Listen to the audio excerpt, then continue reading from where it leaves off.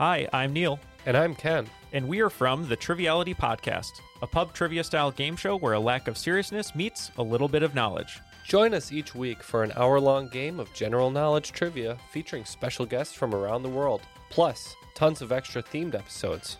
If you want to improve your trivia game, or you just want to scream at us in your car when we get easy questions wrong, then we're the show for you. Find Triviality on all your favorite podcast apps. But you know that because you're already listening to a podcast.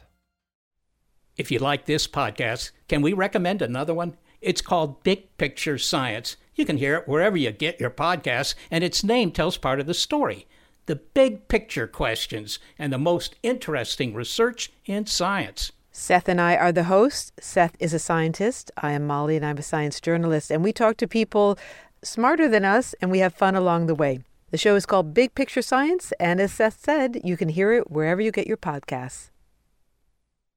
What follows may not be suitable for all audiences. Listener discretion is advised. The world is full of stories.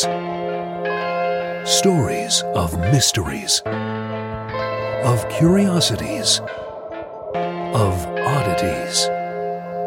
Join Kat and Jethro Gilligan-Toth for the strange, the bizarre, the unexpected, as they lift the lid and cautiously peer inside the box of oddities.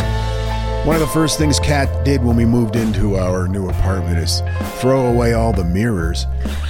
I made a mistake. It's like you thought that the apartment was infested with vampires or something, but yeah, you threw out all the bathroom mirrors, and so this morning I had to shave in front of the microwave oven door. Well, it is remarkably reflective. Surprisingly so. Yeah. Although, like all of our appliances, everything's in Spanish, so I haven't really figured out how to use the microwave yet. I caused an empanada explosion earlier this week. Yeah. That was really frightening. I like how you keep saying everything's in Spanish, like it's surprising. The other day you said, it's like this is a whole different country. I said that for comedic effect. Of course I know it's a whole different country, but I will admit, I didn't take into consideration that all of the appliances would be in Spanish. Of course they're going to be in Spanish. Of course they are. I'm just really grateful that the washer and dryer, I'm familiar with those models, so I'm able to operate those just through muscle memory. Plus the setting that you use says normal. That helps too. Adjustments is what we make. Still no chairs though. Still sitting on the floor. I am sitting, though, this time rather than laying down. Your back's better. It's not better, but it is better. It's improved. Yeah. Well, I don't know if my story is going to make you feel better because it touches on Mothman a little bit. And I know, not directly Mothman, but one of Mothman's accomplices. What does that mean? In the world of strange occurrences that span across the United States, few are as haunting as that of Indrid Cold. Indrid? Cold. Also known as the Grinning Tall Man. Often overshadowed by the more infamous Mothman of West Virginia, Cold's presence, marked by eerie encounters, brings forward a series of questions that challenge the boundaries of our understanding. Who is this grinning figure who communicates without words? What draws him to the quiet corners of West Virginia, specifically the areas where Mothman has been seen? Interesting. Is it like a tall man kind of deal? He's very tall and he has this very unnatural, unsettling grin on his face all of the time. Why do those who meet him often find their lives irrevocably altered?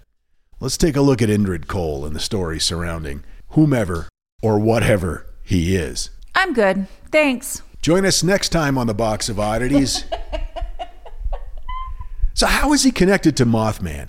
Well, timing, for one thing. Many of the sightings of Indrid Cold and Mothman happened around the same period, mainly between 1966 and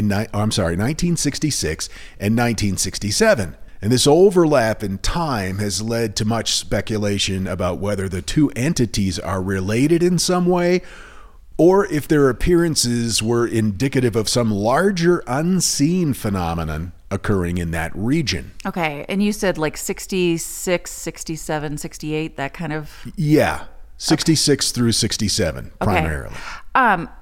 Correct me if I'm wrong. Isn't that historically a time where we know like a lot of drugs were happening, like taking? Yeah, LSD was making a big dent in the younger generation's lives at that point. But But you think it's unrelated? I think it's unrelated in this case. Then there was the Silver Bridge collapse, part of the Mothman legend, one of the most tragic events connected to that legend. The collapse of the Silver Bridge took place in 1967 and resulted in 46 people dying.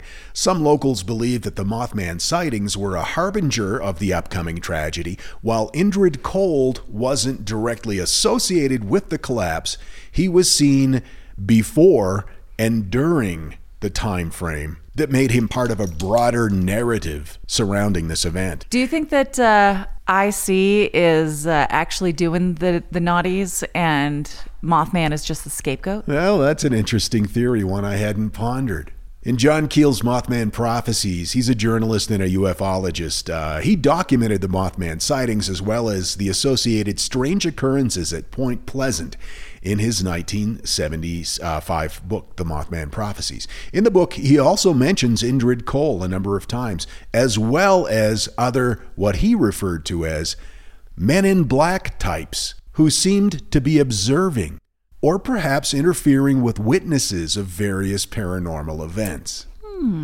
This book and its subsequent film adaptation, which came out in 2002, really further tied the stories of Indrid Cold and Mothman together.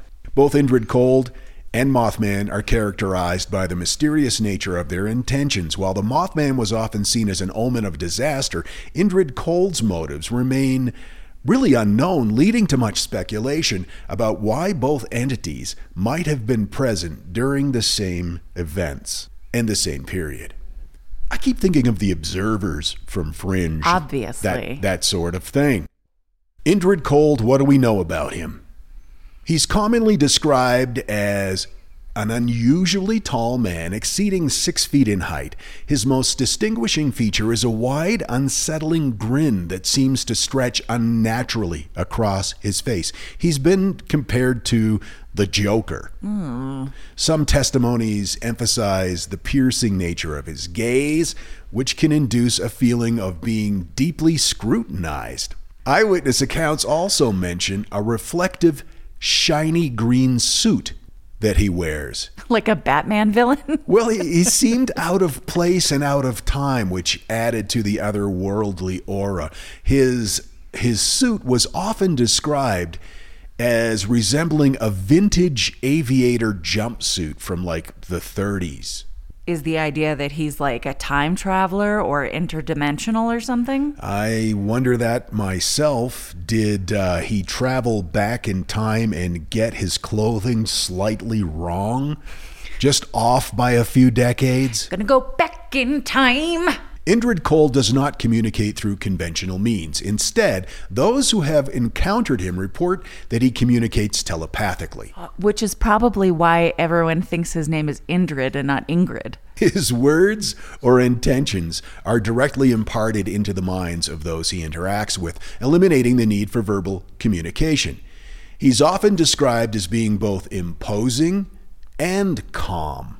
While his appearance can be jarring, especially because of that crazy, ever-present grin, he doesn't typically exude an immediate threat. He's curious. He asks probing questions that seem to be centered on understanding human behavior, emotions, and societal constructs. In some testimonies, he's associated with a strange, futuristic vehicle described as charcoal-colored, windowless, and it did not resemble any type of car or automobile of that particular era. Again, in the mid-60s. During these encounters, many describe a surreal or dreamlike quality to their encounters with Indrid Cold.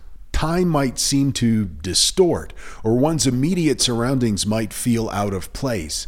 There's a sense of things just not feeling right, or a sense of unreality when he's around. So what you're saying is this person feels out of place. It feels like you might be dreaming. Mm-hmm. Time is weird. Time is weird. You feel like you might be sleeping a little bit. So first your theory was drugs, and now it's just sleeping. Here are a few encounters on record.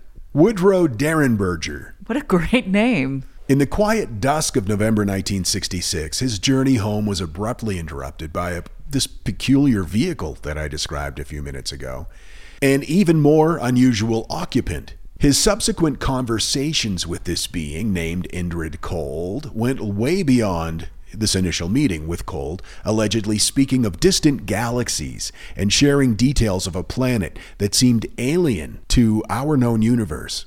Then a few months after that encounter, in March of 1967, a woman named Lily from Point Pleasant experienced paralyzing midnight visitation. She woke up and saw a tall, grinning figure standing outside of her bedroom window, just gazing at her. And Point Pleasant is peak Mothman region, right? Yes. Okay. He seemed to cast an inexplicable spell that left her immobile. This mysterious visitor used telepathy to communicate with her, cryptically stating, quote, "Fear not. We observe, then we return." This feels very vampire-y, like showing up outside a window, telepathically, being like, sleep, sleep. Right? Yeah, let me in. Then there's Tom. He was an impassioned, passionate hiker. I'm sorry. I thought you were going to say like there was another, like a Mothman, but his name was Tom. Tom the Mothman. There's Indrid, there's Mothman, and then there's Tom. I think it'd be marvelous if the Mothman's name was Tom. Mothman's real name is Tom. And everyone just calls me Mothman all the time. It's such a bummer. Anyway, this guy, whose name was actually Tom and was a passionate hiker, was at a solitary campout on the Appalachian Trail. This was actually a bit later, in 1973. He described an overwhelming emotional and telepathic connection with this being, discussing abstract human concepts like love. And this left Tom pondering the true nature of his enigmatic visitor. Now, again, he's camping by himself, and I know what you're going to say, mushrooms, but there is no indication that that may have been it.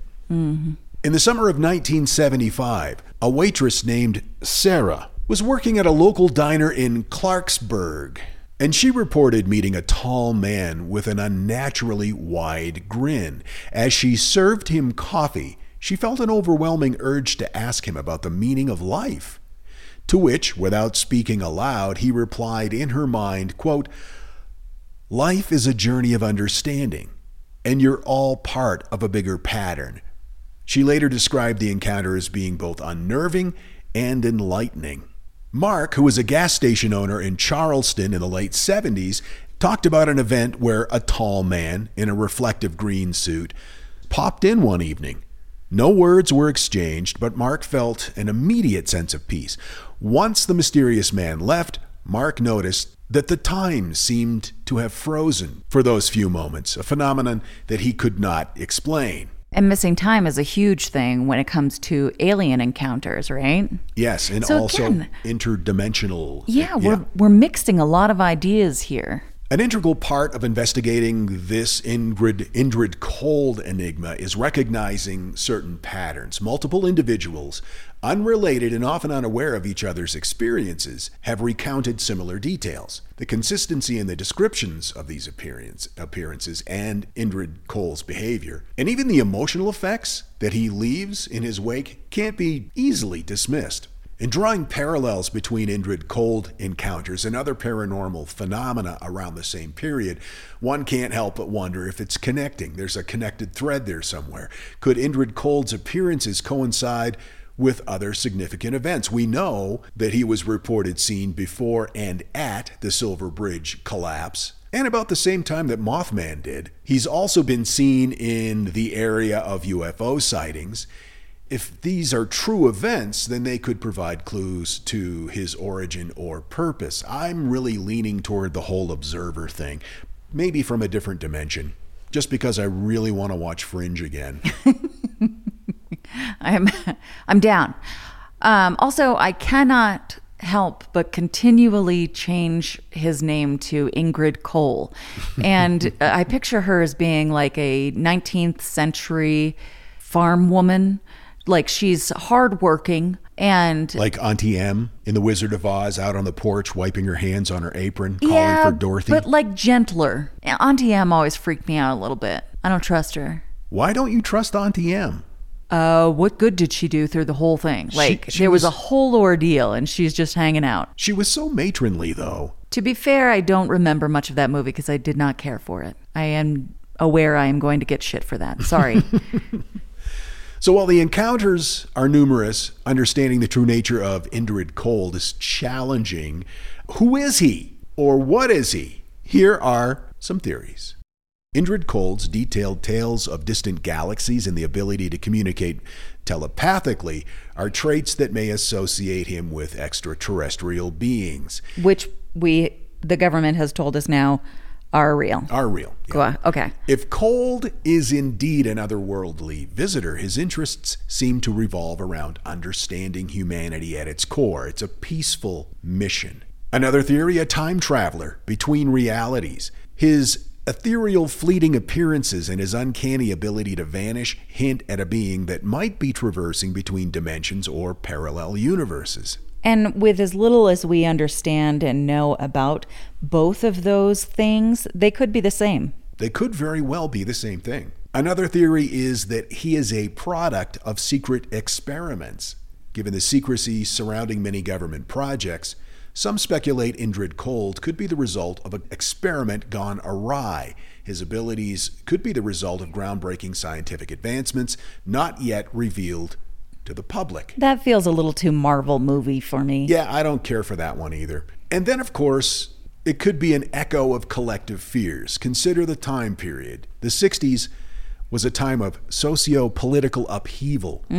With the space race and mounting anxieties about the unknown, the Cold War, and his name was Cold. Interesting. Cold might be a psychic embodiment of those collective fears and curiosities, a specter given life by our deepest uncertainties, which in and of itself is a pretty fascinating phenomenon. Absolutely. And that mass hysteria we know is a thing. And so that makes a lot of sense. But I'm going with the time traveler between realities. And if he showed up at like the disaster of the Silver Bridge collapse, and Mothman showed up for the same thing, were they both there representing different realities, different timelines, different motives? Ooh, interesting. The mystery surrounding Indrid Cold may never be fully unraveled. Theories and speculations abound, of course, but concrete evidence remains elusive. But the fact that so much is unknown is what really fuels our fascination, the possibility that our world is graced with beings or phenomena beyond our comprehension. It challenges our perception of reality, and let's be honest, no matter what you think about this or other visions or perceptions, we are only aware of a very small segment of the spectrum of reality and what is really going on. And as we move deeper into the 21st century, we're armed with more advanced technology and, of course, a relentless spirit of inquiry. Perhaps, just perhaps, we'll start to inch closer to understanding things like Indrid Cold, a very tall man with a very big smile. You know what I don't care for? I don't care for the idea that he and Mothman are showing up at the same spaces and people are like, oh, Mothman is a bad sign or the cause of these bad things. And Ingrid here is just like checking it out. I don't agree. And I think Mothman would be pleased that I am rooting for him here. Are you kissing Mothman's ass? I feel like maybe he's just misunderstood. Okay. So, Mothman, don't bother Kat. She's on your side. I got my information from Mysteries Unsolved and The Mothman Prophecies by John Keel. I've got to tell you, the longer we've had our Aura frame, the more I love it. I have kids, and they live about 3,000 miles away. And my daughter is expecting a child, and she has been sending me updates on her baby bump through the Aura frame. And since I can't be there to experience it with her, it's the next best thing. And speaking of mothers, if you're looking for the perfect gift to celebrate your mom in your life, Aura frames are beautiful Wi-Fi connected digital picture frames. It allows you to share and display unlimited photos. It's super easy to upload and super easy to share photos with the Aura app. And here's the thing, if you're giving Aura as a gift, you can even personalize the frame with preloaded photos and memories. We love Aura frames, and living so far away from family, thanks to Aura, it's the next best thing. It's like almost being there. And right now, Aura has a great deal for Mother's Day. Box of Oddities freaks can save on the perfect gift by visiting auraframes.com to get $30 off, plus free shipping on their best-selling frame. That's AURAFrames.com. Use code oddities at checkout to save. That's AURAFrames.com and use code oddities at checkout, and you will save. Thanks, Aura Frames, for bringing my family a little bit closer. This message is sponsored by Greenlight. You know, as your kids get older, there are some things about parenting that gets easier. I remember once hearing my sister tell my little niece, "If you put your pants on, I'll give you some Fresca." And when kids can start to reason that they get something if they do something right, it's a lot easier to manage them. Having that conversation about money with your kids, that's not the easiest thing in the world. Fact is, kids won't really know how to manage their money until they're actually in charge of it, and that's where Greenlight can help. Greenlight is a debit card and money app made just for families. Parents can send money to their kids and keep an eye on the kids' spending and savings, while kids and teens build money confidence and lifelong financial literacy skills. Your kids will learn how to save, invest, and spend wisely thanks to the games that teach kids skills in a fun, accessible way. When I was a kid, I had expected chores, and then I had bonus chores. And bonus chores were where I earned money. And so if you're thinking like, hey, my kid should be doing stuff around the house, yeah, no, you're not wrong. But maybe there's extra ways that they can learn how to be a successful financial money person. What was one of the bonus chores that you had to do? Rub my mom's feet. And what did that pay? I don't know, like a quarter or something. Millions of parents and kids are learning about money on Greenlight. It's the easy, convenient way for parents to raise financially smart kids and families to navigate their life together. Sign up for Greenlight today and get your first month free when you go to greenlight.com/oddities. That's greenlight.com/oddities to try Greenlight for free. Greenlight.com/oddities. And now, that thing in the middle. In 2014, 22-year-old Rory Curtis was in a serious car accident. He was put in a medically induced coma for 6 days. When he woke up from his coma, he was speaking fluent French. The weird thing is, he didn't know how to speak French.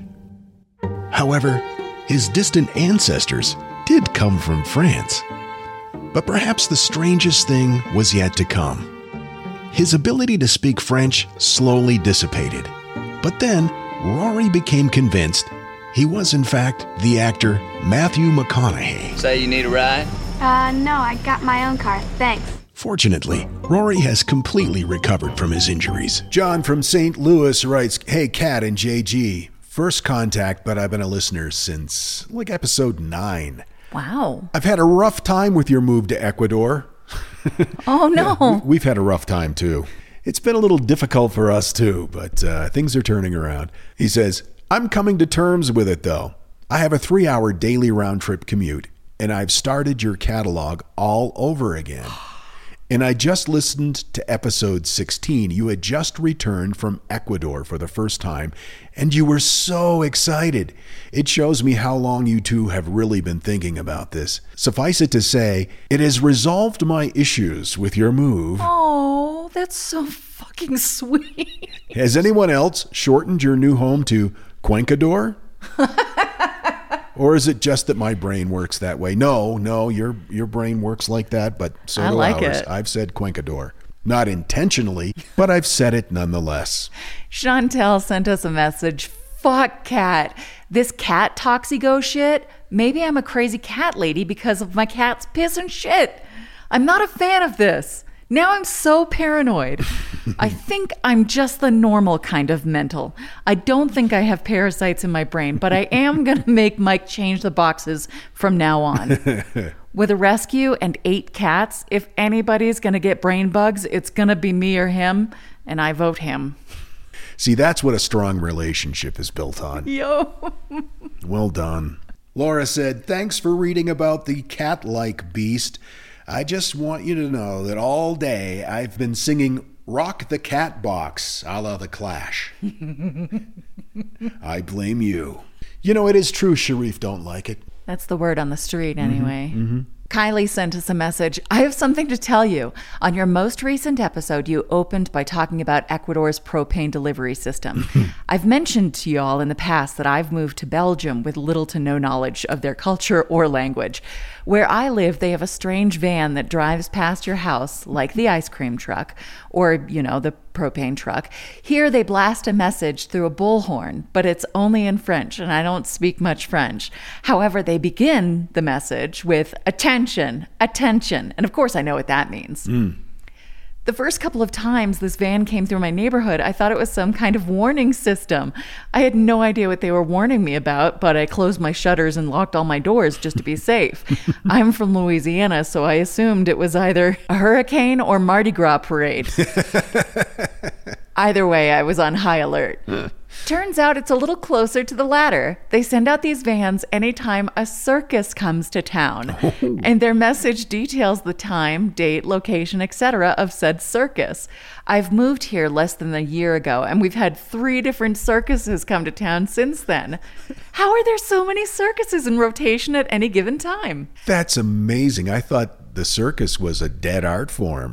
Anywho, I didn't learn enough French to figure out what they were telling me until the 3rd go-around.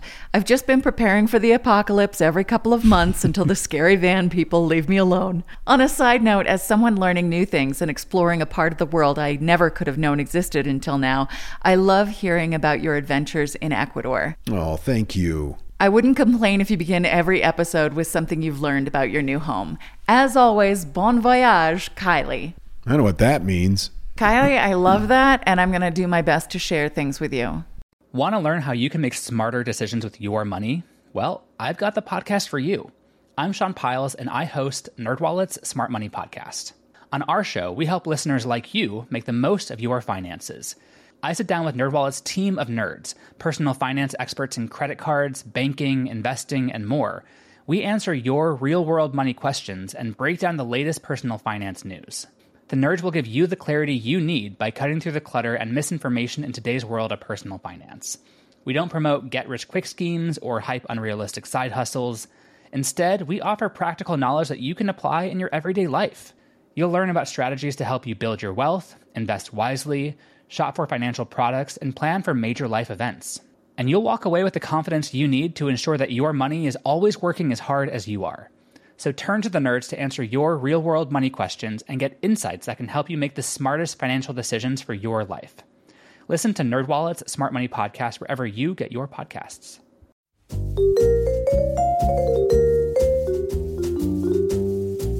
Have you ever wondered what really happened to Amelia Earhart or the lost colony of Roanoke? Do you ever find yourself scouring the internet for vicious Victorians and their murders by gaslight? Or perhaps you're just sick and tired of women being constantly misrepresented or plain lied about throughout history. If so, join me, Katie Charlwood, history harlot and reader of books, on Who Did What Now, the history podcast that's not your history class. Part of the Airwave Media Network. Available on Apple Podcasts, Spotify, or wherever you listen to podcasts. Adios, au revoir, au revoir, my friends. Bye-bye.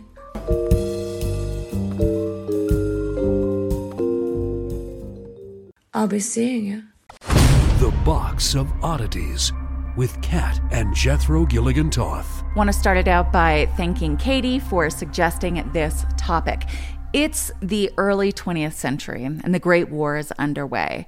Austria-Hungary, Serbia, Russia, Germany, France, Britain, expanding to Greece, Italy. You can imagine, it seems like the entire world is at war. It's almost like you should refer to the war by how much of the world is involved in it. Call it a world war, if you would. So you, a radio enthusiast, begin picking up a station of only numbers transmitted in Morse code. You don't know what it means or why it's being broadcast or by whom. It's a number station.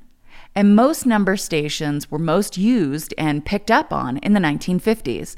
More and more, radio enthusiasts are picking up on these mysterious broadcasts consisting of codes, numbers, and other encrypted messages. So these are like ham radio enthusiasts, correct? It's shortwave radio. Shortwave, okay. These broadcasts were usually transmitted in various languages and often originated from unidentified sources. The purpose and intended audience of these stations were shrouded in secrecy, as so much was at that time.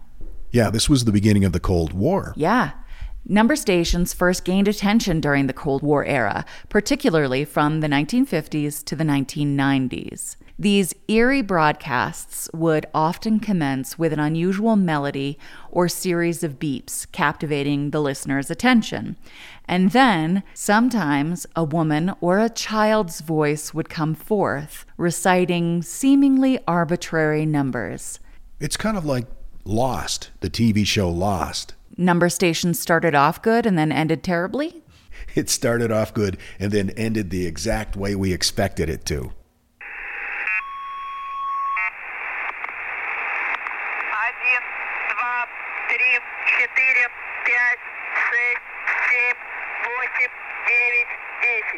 That's bizarre. And the even creepier ones start with like a little melody, and it's almost like, you know, that idea of if you hear kids singing in the woods, you get the fuck out. Right. It's it reminds me of that. Kids singing in the woods. Never trust kids singing in the woods. Yeah. The cryptic messages added to the mystique surrounding these broadcasts, and with nobody understanding where they were coming from or why, many were puzzled about their purpose and origins. Each number station that was discovered was given a name depending on the nature of its broadcast.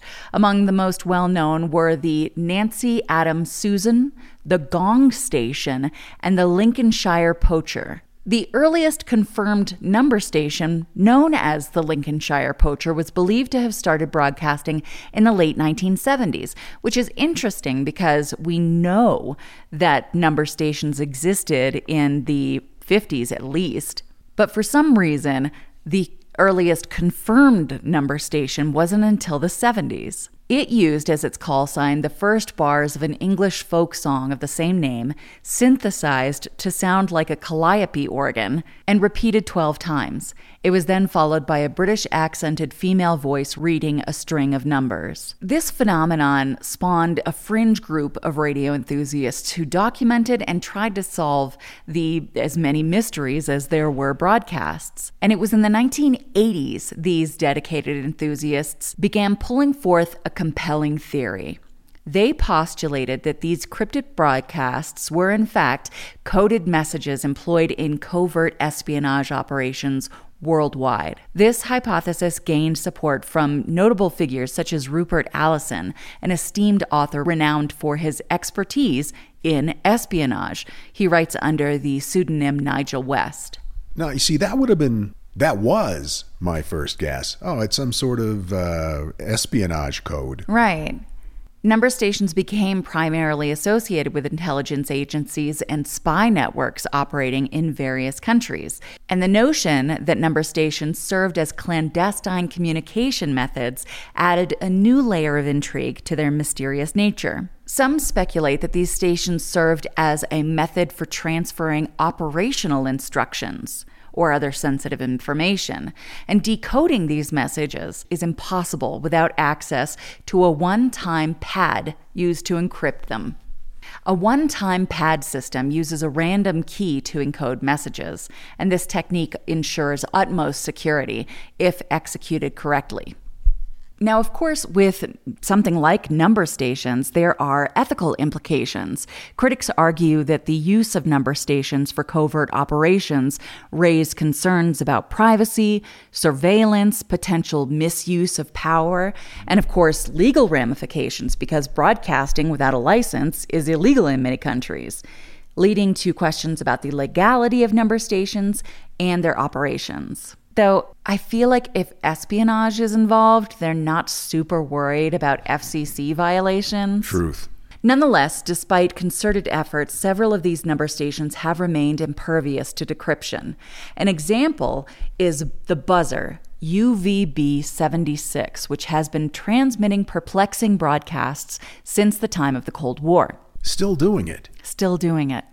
Its distinct pattern includes 2 buzzes at the beginning of each hour, accompanied by a monotonous drone recurring between the 21st and 34th minute during daylight hours only. Then a voice emerges, reciting a sequence of numbers, words, or names in Russian, such as Anna, Nikolai, Ivan, Tatiana. Although the buzzer may broadcast traffic at any time, the vast majority of messages are sent during daytime hours on weekdays. The local time for the buzzer is Moscow time.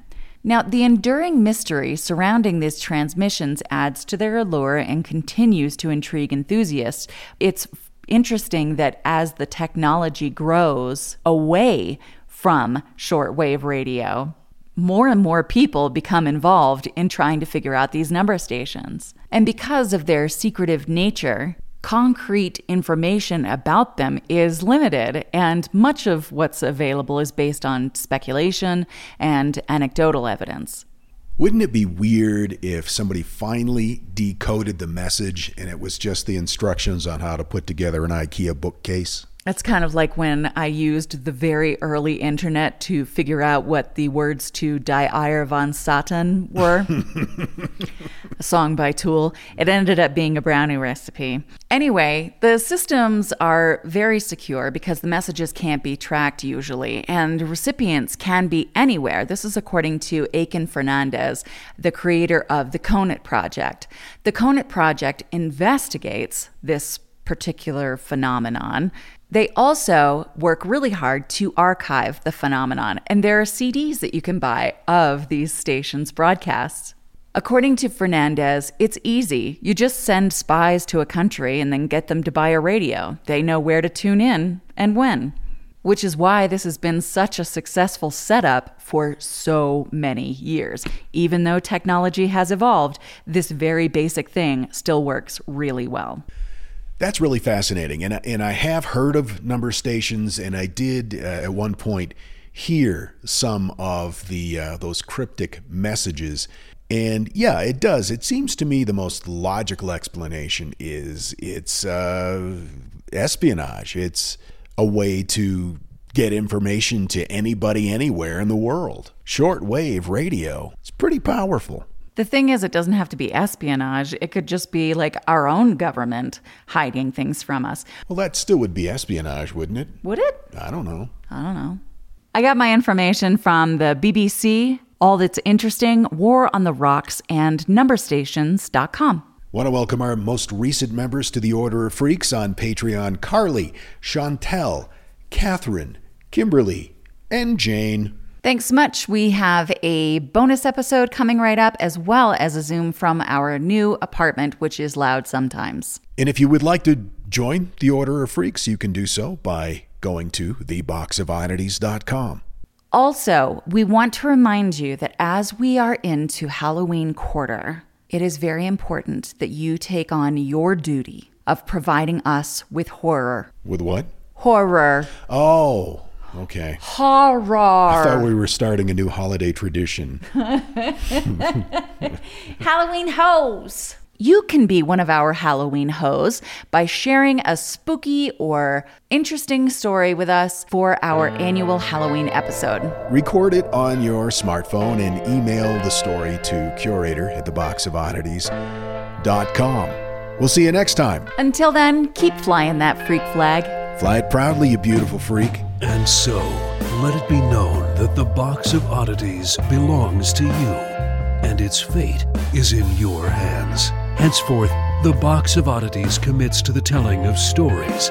Stories of the strange, the bizarre, the unexpected. We wish to offer our deeply felt gratitude and appreciation for your patronage. TheBoxOfOddities.com. On Facebook at facebook.com/Box of Oddities Podcast. On Twitter at Box of Oddities. And Instagram at Box of Oddities Podcast. Copyright 2023. All rights reserved.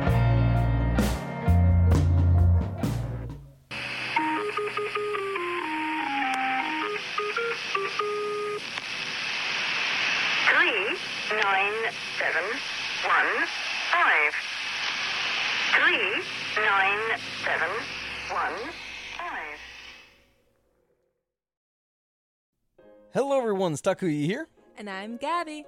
And we are the hosts of History of Everything, a podcast which you can probably guess by the name is, well, it's about everything. Do you want to know why people thought potatoes were evil and would give you syphilis? Are you curious about all the stories of the terrible and stupid ways that people have kicked the bucket over the years? Do you want to hear tales about all of the different badasses of history and the lives that they had brought to life? Well, if so, then look no further. History of Everything is just the right podcast for you. It's available on Spotify, Pandora, and anywhere else that you get your podcast from. Join us for some fun and just see how weird and wacky history can be.